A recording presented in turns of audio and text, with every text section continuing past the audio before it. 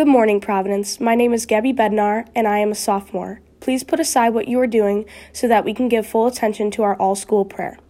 Dear God, I came across a quote by Michael Jordan. He said, "I failed over and over and over, and that is why I succeed." When I hear this quote, it makes me think of basketball and how it has affected my life. I played basketball since 4th grade. I have become very committed to this sport, spending countless hours bettering myself. I have failed many times, but the most important thing is that I have never given up. I have used those failures to conquer my fear of not being good enough and to just keep pushing through my mistakes along this journey that I am on.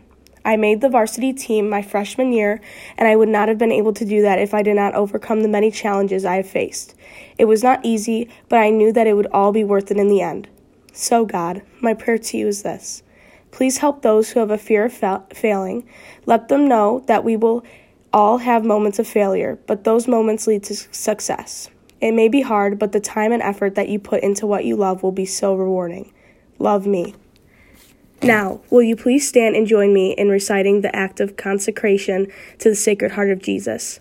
Eternal and ever-loving Father, I offer you everything I do this day, my work, my prayers, my play, all my thoughts, my time with family and friends, my hours of relaxation, my difficulties, problems, distress, which I shall try to bear with patience. Join these, my gifts, to the unique offering which Jesus Christ, your Son, renews today in the Eucharist.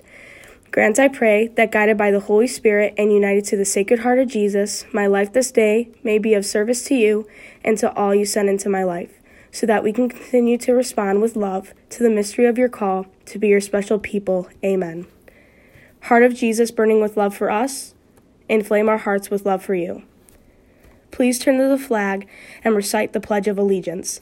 I pledge allegiance to the flag of the United States of America and to the republic for which it stands, one nation, under God, indivisible, with liberty and justice for all.